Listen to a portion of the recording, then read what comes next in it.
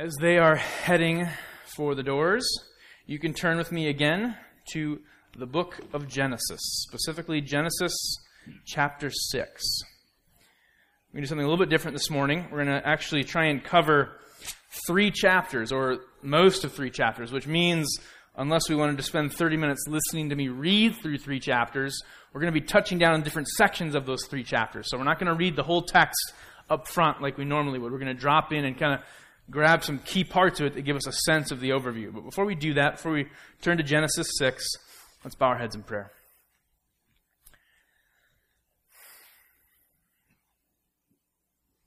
Lord, it is a privilege and honor to sing your praises this morning, to join in the song of creation, the song that your heavenly host has been proclaiming for thousands of years.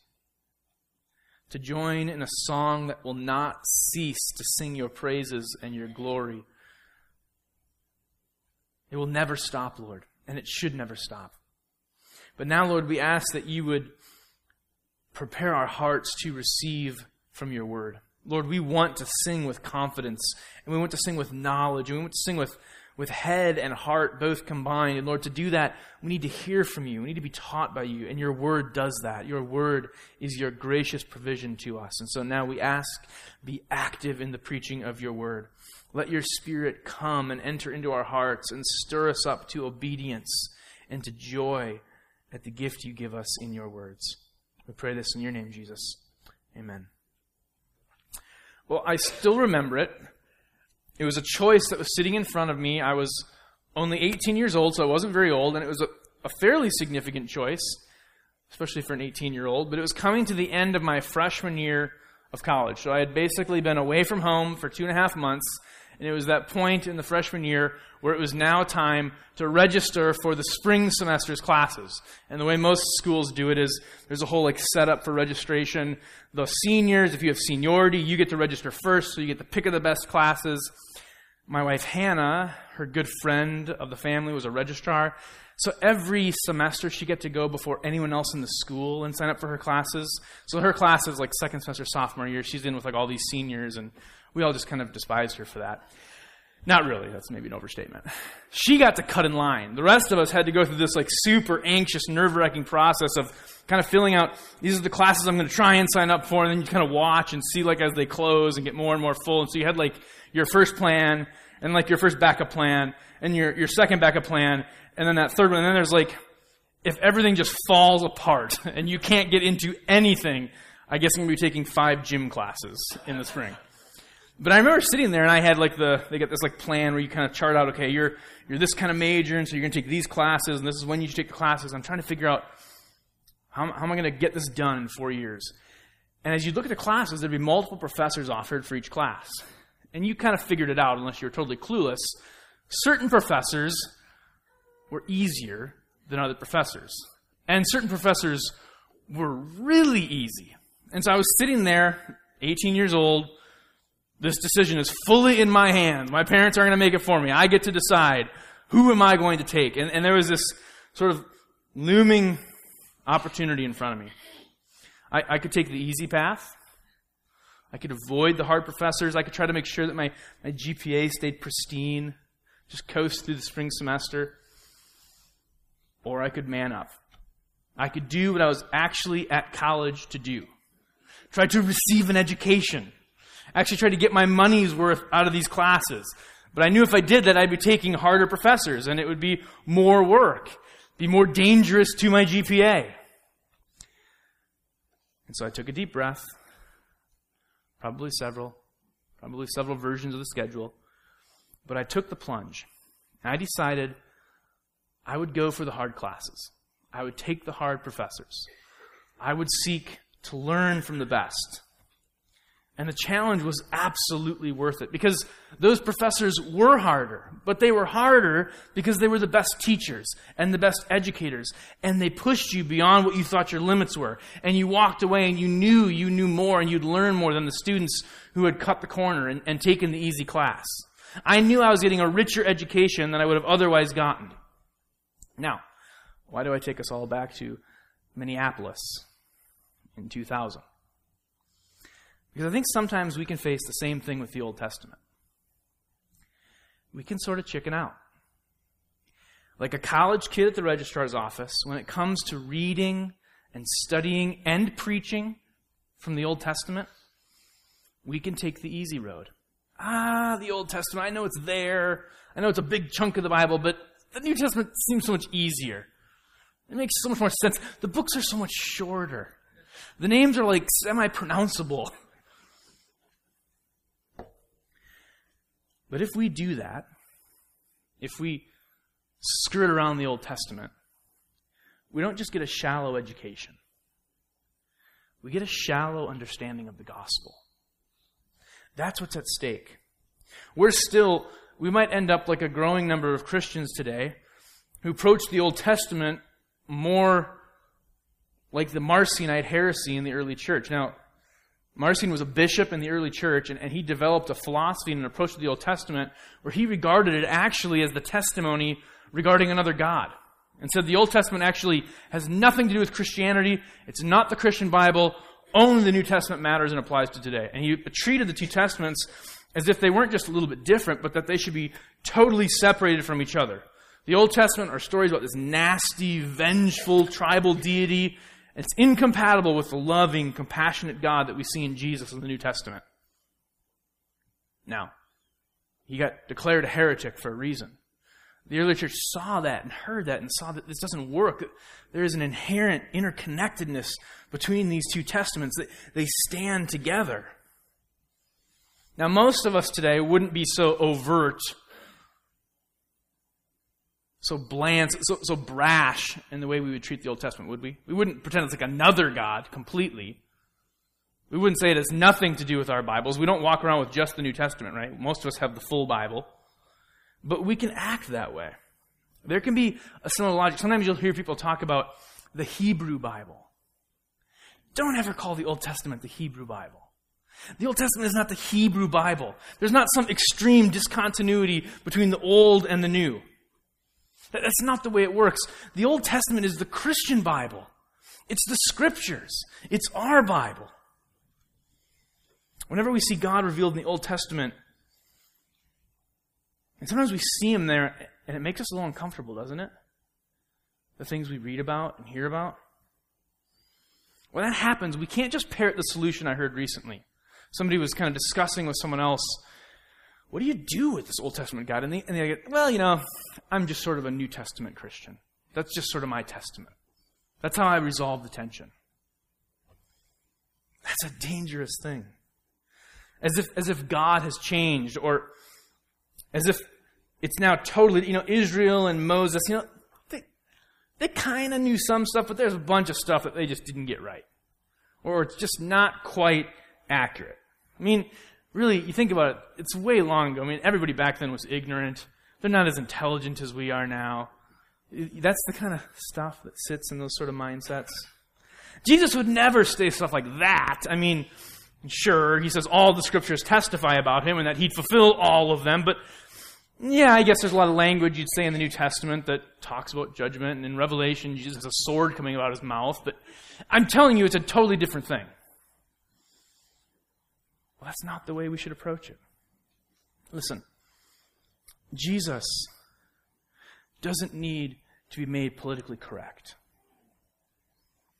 And we can be tempted to treat the Old Testament that way, as if it needs to be scrubbed and manipulated to make it fit with the new. Well, guess what? Jesus didn't need a publicist. He doesn't need a publicist. He's doing just fine all by himself. And actually, Jesus predicted that the world would have a serious problem with both his message and his kingdom, right? Which means it's not Jesus who needs tweaking. It's our skittish attitudes. And it all goes back to how we treat the Old Testament, which is why we're doing this series, Testify. We're going back to the Old Testament and saying, how is this, as God's Word, a testimony, a pointing forward, a foreshadowing of all the different ways Jesus would complete this narrative of Scripture? Where do we see Jesus in this ancient text given to this Hebrew people? Because it's not just for the Hebrew people, it's for all people. And it's especially for Christian people. So that's what we're doing with this series. And this morning, we're going to continue that, showing how the Old Testament is integral to our understanding of Jesus and the New Testament. So we're going to continue the series, Testify. We're going to jump forward in the story, though. Last week, we started the series, and we looked at Genesis 1 in creation.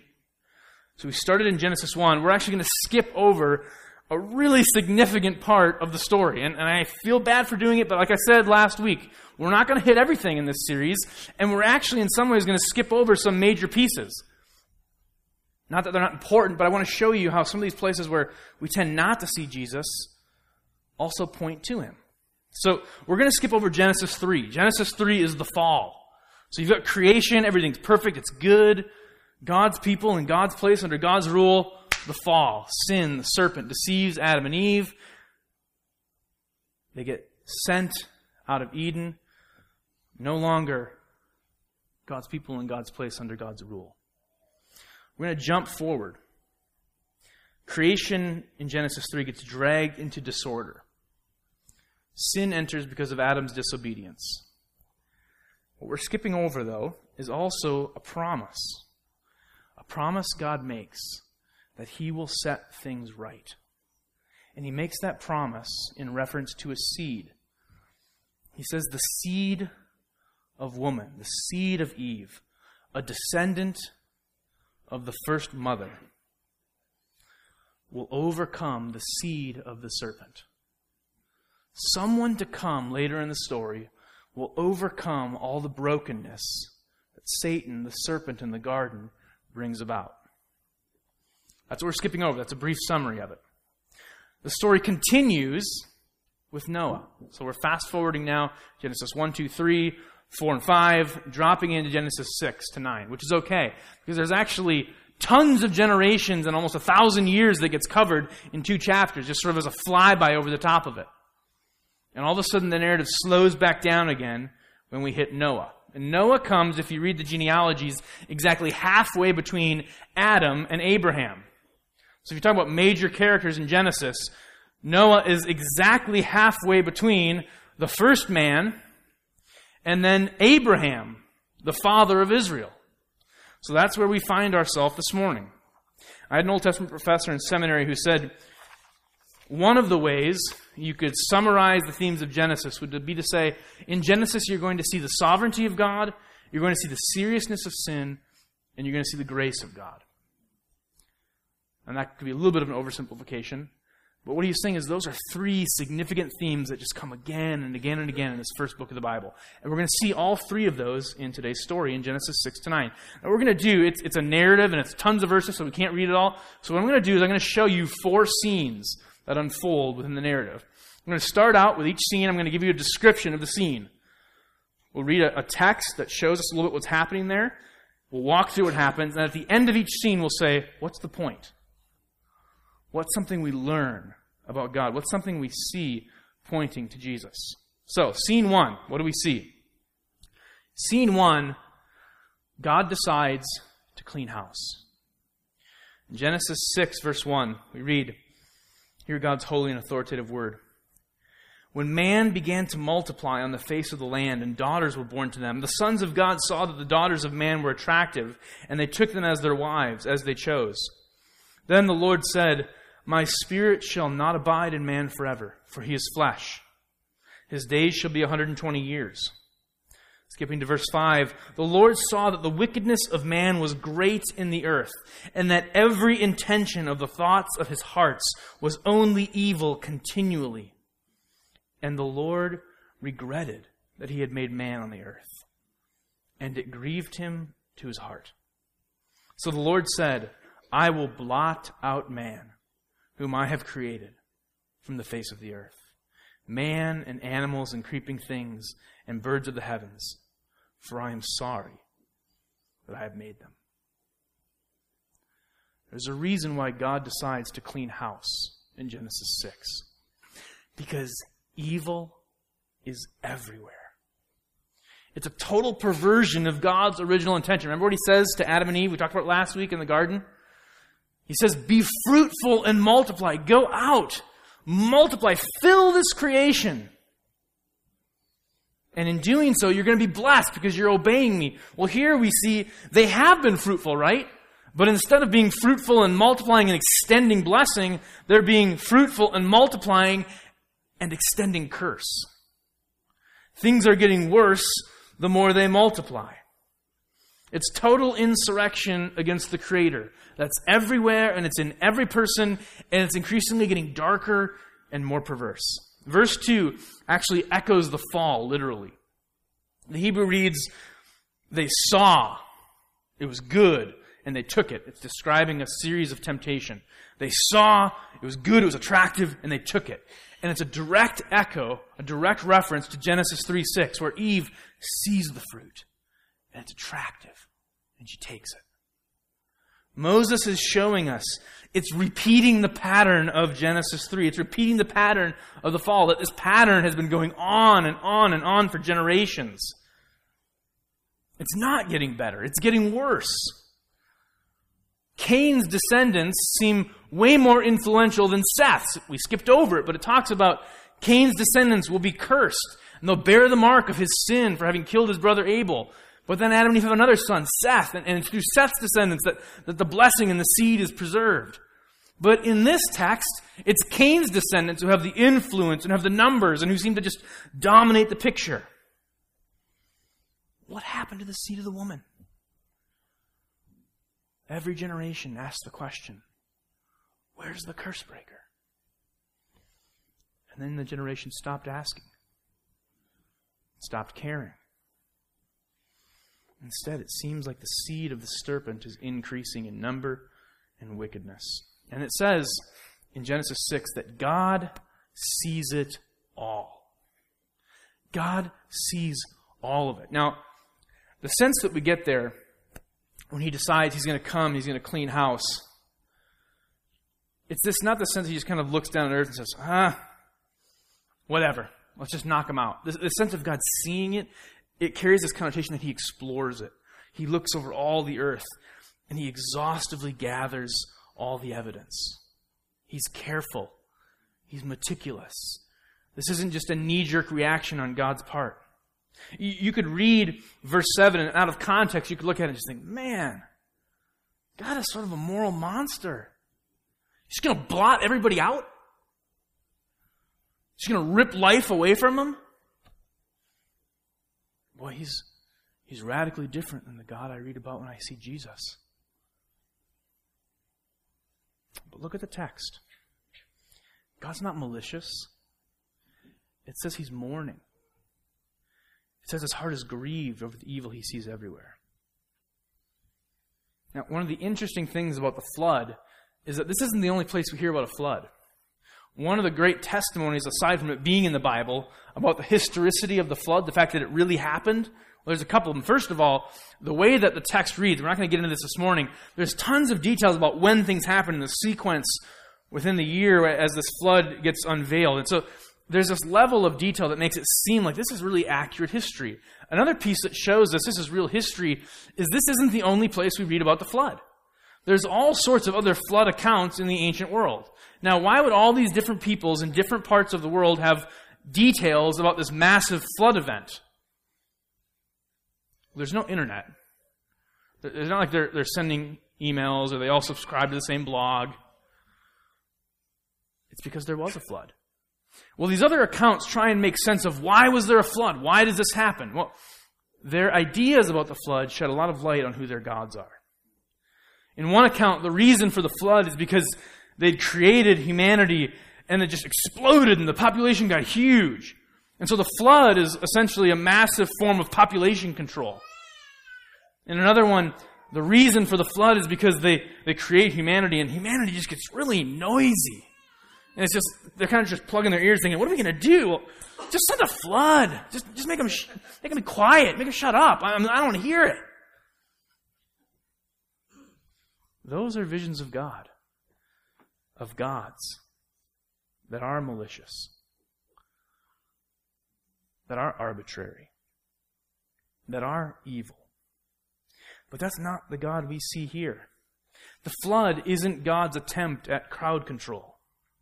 Genesis explains the real reason. God vows to send the flood in 120 years. I think that's how you should translate that. I don't think he's saying after this point people are only going to live 120 years. Because after this, there's still characters in the Old Testament who live a long time. What he's saying is, and the Hebrew can be translated this way, he's saying in 120 years, I'm going to give another 120 years, and then I'm going to come, and there's going to be a judgment. In 120 years, I'm going to come, and it's not because things are too noisy. It's not because there's too many people. I wanted there to be a lot of people. I wanted humanity to fill this place. I'm going to come. There's going to be judgment. Because sin is out of control. He sees the trajectory of his pristine creation. And he decides to withdraw his life-giving spirit. It's not vindictive. It's not a cruel God looking to just stick it to creation because it's kind of fun and he's bored on Saturday night. It's astonishing how patient God is. There are generations, hundreds of years that have passed since the fall. And things are only getting worse. And here God could just come. He could have ended it all right at the fall, right? All right? Adam and Eve. You saw, it looked good, you took, you disobeyed. End of story. But he promises to redeem and restore. And here he is again. It's been going bad. It's off the rails. He could step in right here and say it and do it. Instead, he gives a warning. In 120 years, I'm going to come and there's going to be judgment. He's remarkably patient. God is bringing judgment only after carefully and exhaustively examining the situation.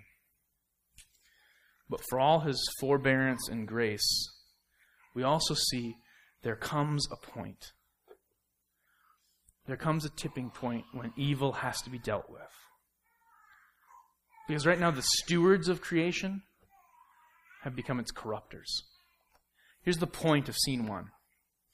God hates sin. God hates sin. He is patient. And he waits. He is long-suffering. But not at the cost of his holiness. He won't allow sin to go unrestrained and unpunished forever. There's a real way in what God does in the flood. There's a real sense in which he's actually putting creation out of its misery. By sending the flood and wiping things clean, he's putting creation out of its misery. Creation might not know it, these people might not know it, but what they're doing is so destructive and perverse that actually warrants it be better that they're wiped out. That's the first scene. God decides he's going to come. He's going to clean house. Scene 2. We see now, God isn't just going to come and clean house. He also has an evacuation plan. Scene 2, we see God's evacuation plan. Now, since the advent of the Cold War, now some of you kids are like, what's the Cold War? Well, thankfully the Cold War is now sort of a really Cold War. When the Cold War started, though, after World War II, and you had nuclear powers proliferating around the globe, the government, rightly, the Pentagon, set up procedures in case of a nuclear holocaust. So if somebody got an itchy trigger finger and pushed the red button over in Moscow, and that triggered just nuclear fallout going all over the place and missiles bombarding everybody, there was a plan set in place, an evacuation plan. Now, part of the plan was you had kids in the 50s in elementary school, if you can imagine this, they'd have drills where they had to hide underneath their desks. A nuclear bomb's coming! Hide underneath your little plywood desk, it'll save you. That was the evacuation plan for everybody. The presidents and important people actually got a better evacuation plan. They dug huge holes into the sides of mountains and these massive places where they could withstand nuclear attack. And at the first sign of a first strike, there were plans in place, evacuation plans where important people were whisked off to these secure locations with the thought being, as everybody else gets obliterated, these people underneath the mountains are going to be safe. And with all the food and stores they need, once all the radiation filters away, they can emerge. They can repopulate. Those sort of plans are a little bit similar to what God is doing in Genesis 6. This is God's evacuation plan. He doesn't have to evacuate anyone. The first part of the passage makes clear it's not just a couple people that are being really bad. It's not like there's just a couple Hitlers on the scene and God just says, you know what? Forget it. I'm getting rid of all of them. It's everybody. But in an act of grace, he chooses to save Noah. Listen to what it says. In verse 6 verse 8. But Noah found favor in the eyes of the Lord. These are the generations of Noah. Noah was a righteous man, blameless in his generation. Noah walked with God, and Noah had 3 sons, Shem, Ham, and Japheth. Now, the earth was corrupt in God's sight, and the earth was filled with violence. And God saw the earth, and behold, it was corrupt, for all flesh had corrupted their way on the earth. Can't say it really any more ways, can you? It was bad. And God said to Noah, verse 13, I have determined to make an end of all flesh, for the earth is filled with the violence through them. Behold, I will destroy them with the earth. Make yourself an ark of gopher wood. And then in verse 17 he says, for behold, I will bring a flood of waters upon the earth to destroy all flesh, in which the breath of life is under heaven. Everything that is on the earth shall die. But I will establish my covenant with you. You shall come into the ark. You, your sons, your wife, and your sons' wives with you. And of every living thing of all flesh you shall bring 2 of every sort into the ark, to keep them alive with you. Verse 22 it says, Noah did this. He did all that God commanded him.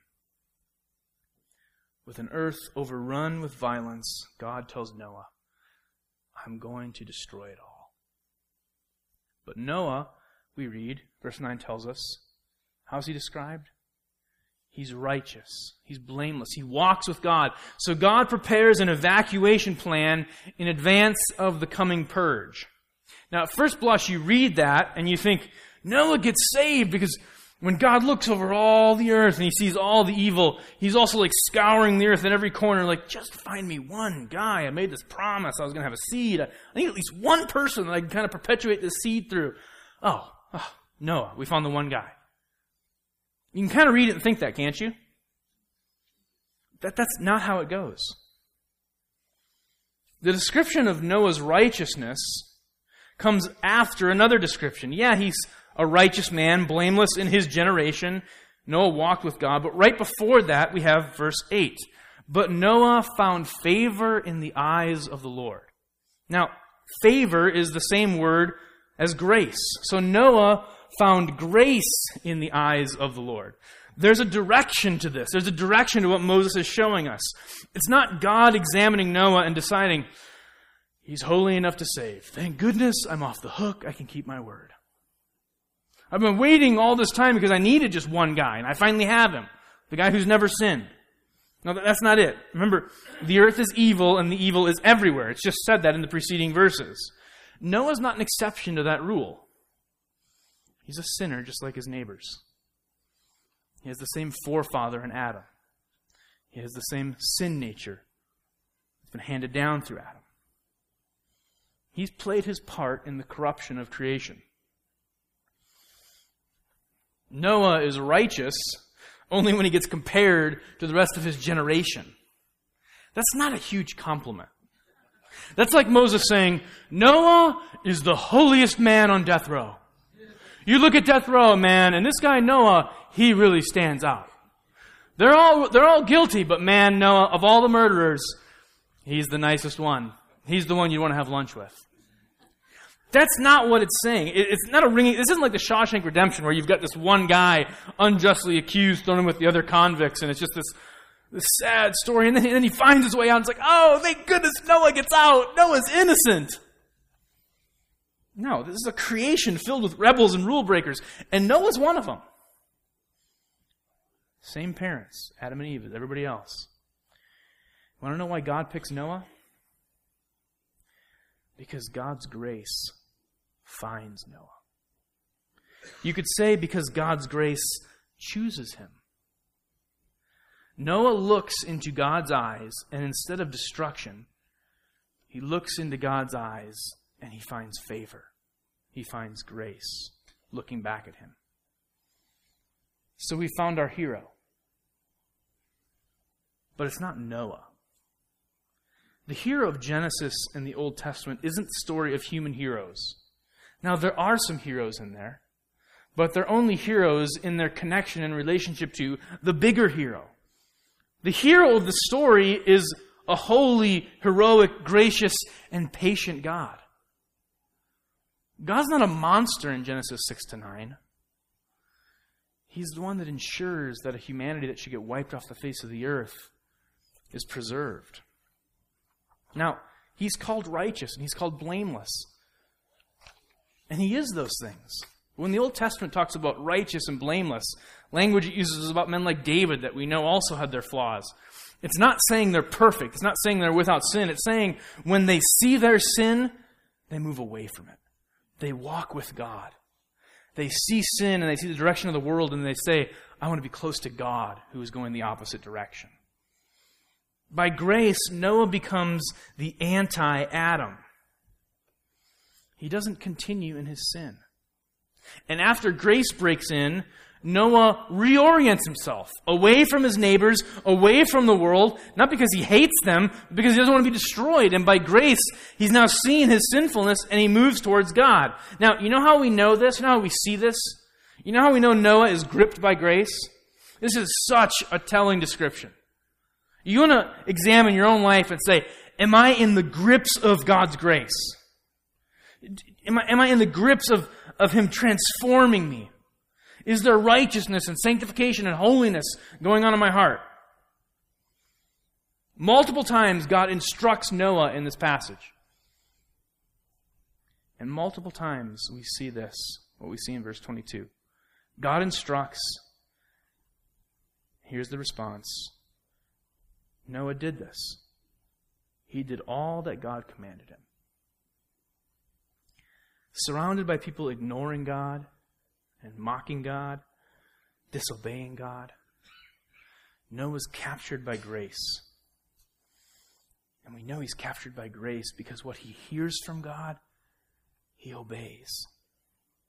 We know Noah's walking with God because when God speaks, Noah responds. When grace beckons, Noah responds with radical obedience. It's the total opposite of Adam, right? Where is Adam? He's in the garden. Who's in the garden with Adam? Well, Eve and the serpent. No, Adam and Eve in the garden. And what happens in the garden? They walk with God. In the coolness. In the garden, God's with them. Adam had this description. He is righteous. He's blameless. Adam hasn't sinned. And God walks with him. And when the temptation comes, Adam disobeys. Noah has the sin nature. He's already fallen and screwed things up. But when grace comes, he listens and he hears and he does what Adam doesn't do. And so he's described as walking with God. For a century, now this is something I think is really interesting. I'm convinced that reference in the early part of chapter 6 talks about 120 years is a reference to the timetable, not of how long people's lives are going to be, but that it's a reference to how long it's going to be before destruction comes. If that's true, and I think it is, and there's commentators who agree with me, you know how long Noah spends building the ark? Over a century. Which makes sense. I mean, the dude is building a wooden Titanic in the ancient world with hand tools, and he's got a couple sons and their wives. Now, maybe these wives were really good with wood, and they were like really crafty. Maybe they had like Pinterest accounts. It's like, oh, we can make bedrooms, and we can go get this gopher wood is really great with this tool. I don't think that happened. I think you've got Noah, who doesn't give any indication as a shipbuilder. In fact, the indication is he lives nowhere near a great water source. He's in the middle of nowhere, and he builds a massive boat, and he does it for 100 years. Now, think about what it says about Noah. God instructs him and instructs him and instructs him. And Noah did this. And all that God says, he obeys. Wow, that's really cool, Noah. For like a whole week, you obeyed. And then that whole week became like a whole year, and a whole decade, and a whole century of obedience. Man, it's been 10 years. I'm not even finished with the frame. My splinters have splinters. Do I really? Okay, Lord said it. I'm in the middle of a desert. I mean, there's no water around me. You said there's going to be a flood? Okay, Lord. I don't see, but it's your words, so I'll believe. Hebrews 11:7. By faith Noah, being warned by God concerning events as yet unseen, in reverent fear, constructed an ark for the saving of his household. By this he condemned the world and became an heir of the righteousness that comes by faith. Noah's not the main hero of the story, but Noah is a man to imitate. Here the gospel echoes in Genesis. Grace finds Noah. God's grace pursues Noah. Noah believes. God provides an evacuation plan, a divinely ordained way of escape from judgment. He says, you're going to build this boat. You're going to call it an ark, and it's going to preserve you. And you know what? The world's going to think it's foolish, and they're going to think you're crazy. For 100 years, your neighbors are going to come and sit on the hillside and say, dude, this guy is a dope. What is he doing? Nice day today, Noah. Sure you don't want to join us with some lemonade? Oh, you're still building the ark? Well, okay. I guarantee you this guy got mocked. I guarantee he had moments of doubt. A century of building it. And yet he perseveres. And in all of this, we see the ark is like a cross, something that seems foolish to the world, and yet is the wisdom of God for the salvation of men. And do you notice that only Noah gets described as righteous? It doesn't say his sons are righteous. It doesn't say God searched and searched, and he found Noah, and his sons were perfectly obedient to everything the Father said. And the wives loved their husbands, and they had perfect marriages. And the children of the sons and the daughters-in-law were it's not what it describes. It says Noah. God's grace finds him, and he walks blamelessly, and he gets described as one who is righteous. You know why everybody else gets saved? Because they have a connection to one who God has declared as righteous. A righteous head spares a whole family. Sounds a lot like Jesus, right? The point of scene 2, God's grace is greater than sin's evil. Sin is everywhere, and God pours grace on one guy, and it's going to be enough to overcome what sin has done. God refuses to allow evil the last word. He will destroy everything, but by sparing Noah, he maintains his commitment that he will overcome the curse through the seed of the woman. Scene 3. God hits the reset button.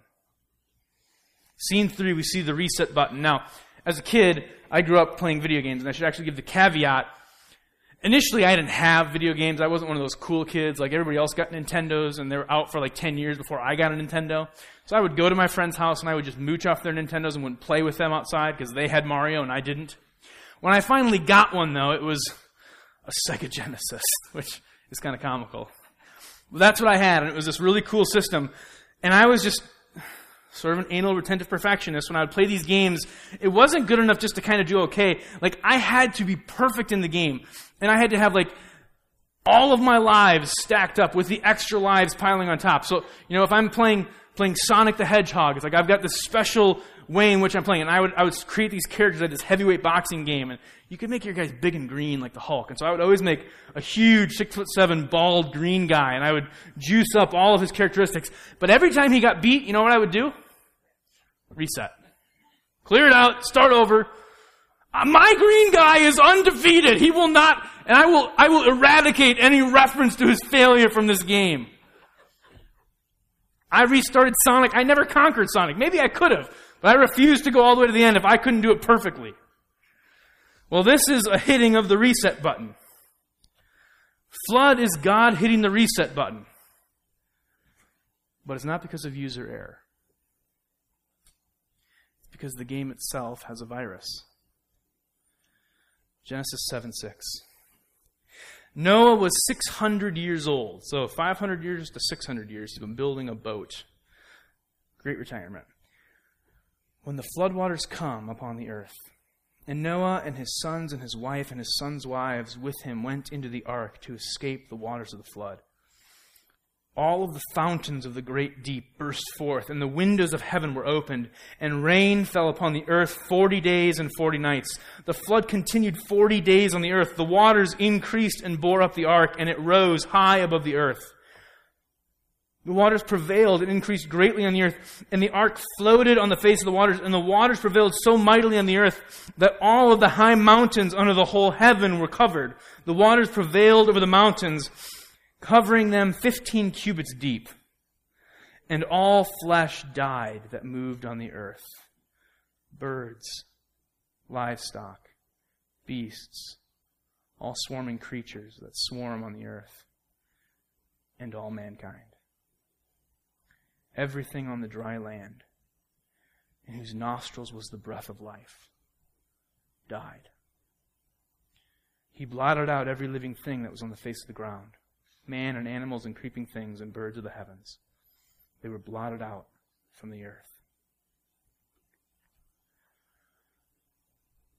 The flood is not the children's story we make it out to be.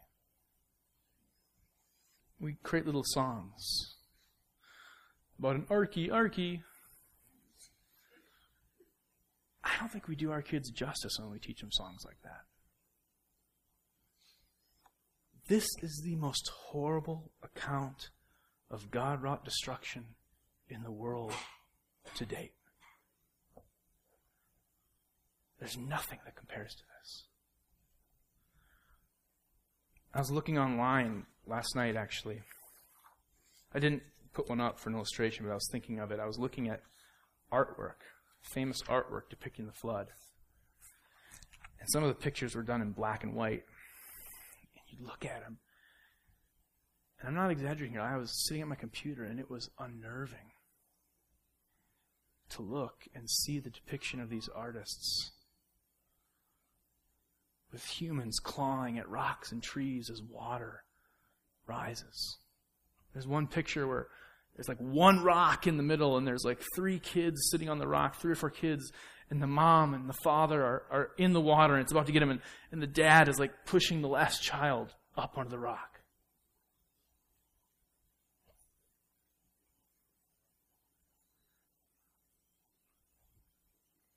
Imagine for a moment being Noah and his family. By the end of the story, you know how long they're in the ark for? 370 days. 40 days and nights the water rises, 110 days it stays at its peak. It takes 150 days to go back down again, and then another 70 days before the land is dry and God says, you can now get out. 370 days they are in this boat. They're closed in by the Lord. It says God puts them in the ark and He closes the door. He seals it. He protects them. But they're not out of it. They're not like tucked away in a little corner where everything stays dry and nothing happens. For over a century, they've built this massive boat, and they've been mocked and ridiculed. Crazy old man Noah. He's like an ancient version of those survivalists. You think you're crazy. Come on. He's been mocked for this. His family is ostracized. Stockpiling food and provisions in the case of an apocalypse. This past week, they had to cancel a football game in Boulder, Colorado, at the University of Colorado. Now, you host a major college football game, you don't flippantly cancel that thing. That's millions of dollars of income that comes to the school. Now, Colorado stinks, so maybe it's a couple $100,000 of income. But anyway, they had to cancel it because there's a flood. I saw pictures of this on the news this week. There's water rushing down what should be streets, except it's not like a street. It's like 6 times the width of a street, and there's cars being moved by the water. I mean, it's just overwhelming everything. 3 people died in the midst of this. You know how much rain fell? 7 inches. 7 inches of rain fell in a rapid way, and it overwhelmed the rivers and the things they had set up, and it just wreaked havoc on Boulder. 7 inches. This is 40 days and nights, and it's not just coming from up high. It says the earth just starts seeping and gushing water. And Noah and his family are in the middle of this. When the flood comes, Noah's heart has to break. What he experienced in this event is not what we draw little cute murals for. You go to like a children's ministry home, and it's like, it's like stories of the Bible, and look at the ark and the animals, and there's giraffes and elephants, and it was horrible. Noah doesn't get removed from the judgment of the flood. He's protected from annihilation, but he's not removed from the experience. Inside the boat, he and his family would hear the thunder breaking so loud that the earth literally does shake. For 40 days, they live in terror as their senses, all 5 of them, are just shocked with the terror of the testimony of the wrath of God against sin. And they're utterly alone. They know when we get off this boat, God, let us get off this boat. There will be no one else. We are it.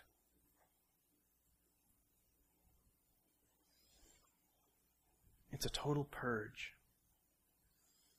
What Noah actually experiences is decreation. When God moves to eradicate sin, what you see in the description of the flood is it's echoing what happens in Genesis as there's chaos and God brings order. And he separates out the waters and he makes dry land, right? And he starts to populate the waters and the dry land and the heavens. What happens in the flood is the opposite. It's decreation. It's God basically saying, I remove my grace from the situation. And so the seas aren't held back. And they overwhelm and they come up. And they eradicate everything that I've made. The flood's just not a massive extension of indiscriminate judgment. God is wiping the table and preparing it for recreation. You see that. He's undoing creation, and then as the waters start to go back down, there's this sense of order is being brought back again. Creation is being reestablished. And after 370 days, now think of this, they get on dry land finally, and there's 70 more days they have to stay in the ark. And in this, what does Noah do? He obeys. Get me off of this boat. 70 days. And they stay. And they finally get off. You know what he does? First thing he does? He hears from God. God says, and God blessed Noah and his sons and said to them, be fruitful and multiply, and fill the earth. That is stunning grace. That is stunning grace. You know what's just happened up to this point? They were fruitful, and they multiplied, and they filled the earth, and sin reigned everywhere. And God comes and extends judgment on the whole earth, and now it's just Noah and his family, and he gets them off the ark, and he says, kind of keep things under control here, Noah. Got a little crazy last time. Maybe just like 1 kid, 2 kids per family. Let's kind of have like an order to the... Be fruitful and multiply. Fill the earth. And in doing it, you will receive my blessing. The point of scene 3 is God's commitment, God's unwavering commitment to His glory.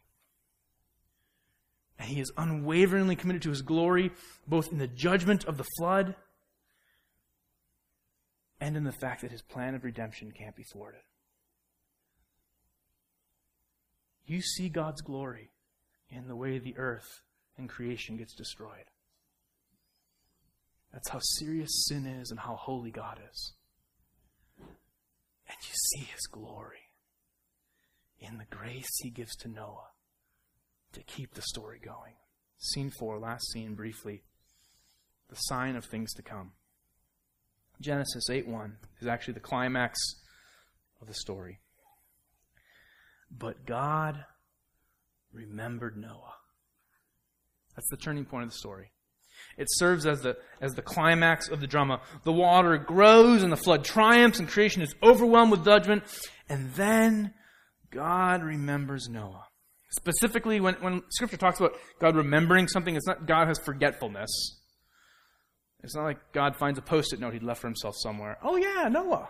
Oh, it was supposed to be only 40 days. It's been like 370 now. No, when God says He remembers things, it means He remembers His promise. He gives consideration to one who He's extended grace to. And the rain stops because God remembers. And the flood recedes because God remembers. Every action in this story is a result of God's initiative. The flood comes because God sends it. Noah's saved because God tells him, build an ark. The flood goes down because God says, that's enough. Noah disembarks because God says, okay, you can get out now. All because God initiates. His grace provides salvation for Noah. Now, if you have any doubt about how profoundly Noah has been affected by what's just happened, see what he does when he gets off? His feet hit dry ground, and he builds an altar to God. He builds an altar, and not just, oh cool, I built an altar. He then makes sacrifices on it. Now, you read that and you think, oh, okay, well, that makes sense. He did just get spared from, apocalypse. What does he sacrifice? Think about that. Everything is gone. The only living things left on the face of the earth are what had just come off the ark with him. Noah is so overwhelmed by coming face to face with God's wrath and so grateful to have been spared that he takes some of these precious animals, what's left to repopulate the whole creation, and he sacrifices some of them on the altar. And in response, God reaffirms the covenant with Noah. He doesn't just reaffirm the covenant with Noah, he then expands it to the whole earth, right? Now, covenant's a big word. It's an important word. This is the first time in the Bible the word covenant is actually explicitly used. Covenant describes how God enters into relationship. Covenant describes how God enters into relationship with people and makes promises with them. It's a massively important word. In fact, you could accurately say the story of the Bible is the story of God making and keeping covenants. That's how important the word covenant is. Well, he makes a covenant with Noah. And typically, covenants between God and humans are sealed with blood. And that's what we see here, right? There's an altar and sacrifices are made. And it happens. And God says he smells the burning of the animals and he's pleased. He promises Noah and all the earth. So it's not just Noah. It's not just all of Noah's family. It's all the animals and all the earth. He promises them that he will never again destroy the earth with a flood. I remember my mom teaching me about the flood when I was little and about the rainbow. And you go out and see the rain, oh, it's a rainbow. You know why the rainbow's there? It's a sign from God. It's a promise. So when we see the rainbow, we remember God will never again destroy the world by flood. And it's true. That's accurate. The rainbow is for our assurance. It's a promise. It's a reminder for us. But look closely at 9:16. Who's the rainbow really a reminder for? God says that he will see the rainbow and be reminded of his promise and covenant. Now, we think of a rainbow and we think of this pretty little, it's like something that funny cartoon characters are associated with. Just a pretty thing that you paint in preschool. Well, the Hebrew word for bow, it doesn't say rainbow in the text. You notice it just says there's a bow painted in the sky. We call it a rainbow. The Hebrew word for bow, it's the word battle bow. It's a tool of warfare. And in the hands of God, the Old Testament depicts the battle bow as a way in which God dispenses judgment. In the way in which God dispenses his wrath. Listen how Psalm 7:9 uses the same word. God is a righteous judge. And the God who feels indignation every day. Now think about that for a second. He is a righteous judge. He is holy. He does what is right. He wants to see righteousness and things that are right succeed. And he feels indignation every day. So when there's not righteous things happening, when there's sin happening, he feels it every day in a way we can't even fathom because he's holy and we're not. Think about his patience now. He's a righteous judge. He feels indignation every day. If a man does not repent, God will whet his sword. He will sharpen his sword. He has bent and readied his bow. He has prepared for him his deadly weapons, making his arrows fiery shafts. The imagery we get in Genesis 9 is that a battle bow gets hung in the sky. And here's why it's a promise to us and a reminder to God that he will not destroy the earth again by flood. The battle bow of Genesis 9 is hung, and it is strung, and it is bent, and it is readied. But the battle bow of Genesis 9 is not cocked and aimed at earth. It's pointed towards heaven. It's pointed towards God himself. It's a reminder and a foreshadowing. It reminds God, it foreshadows there's going to be a cross. You don't have to destroy the earth again. You're going to tell them, be fruitful and multiply. You're going to go out and sin's going to spread all over again. But you can withhold judgment this time. Because the next time you pour out your wrath, you will pour it out on your son. That's what we see in the bow. That one day God is going to loose the battle bow of his wrath. But it won't be loosed on us. It's going to be loosed on Jesus. And in the same way the ark saves Noah from destruction, Jesus will be an ark. He will be a shelter in the storm of final judgment. And everyone who's like Noah, who hears the word of God and obediently takes refuge in the place of escape, who takes refuge in Jesus, in the ark of the Son, will be saved. The reason the aroma from Noah's sacrifice is pleasing to God is because he sees in that a foreshadowing of the one sacrifice that will actually prove sufficient to make payment for sin. The language of Noah's sacrifice is a sacrifice not of thanksgiving but of atonement. And God smells it. He doesn't think, well, I guess there's only 20 animals left. Those 3 were precious. I'll accept it. No, he smells it and he thinks,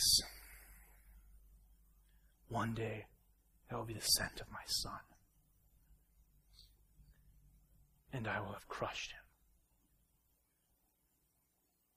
And even more than Noah, he will have been perfect and blameless and righteous and totally obedient. And he will absorb all my wrath, and he will deflect my wrath from all who hide in him. And so I smell this offering, and I think of Jesus, and I extend more grace. The hero of Genesis 6 to 9, the whole book, the Old Testament, the hero is God. Grace comes from God. The one who gets rescued is indebted to grace from start to finish. In every plot of the Bible, every plot of the Old Testament, we see more and more clearly how God thwarts rebellion with rescue, how he overcomes our sin with salvation, how he cleanses us of guilt with blood-bought grace. And we see again and again with greater and greater clarity how it all points to Jesus.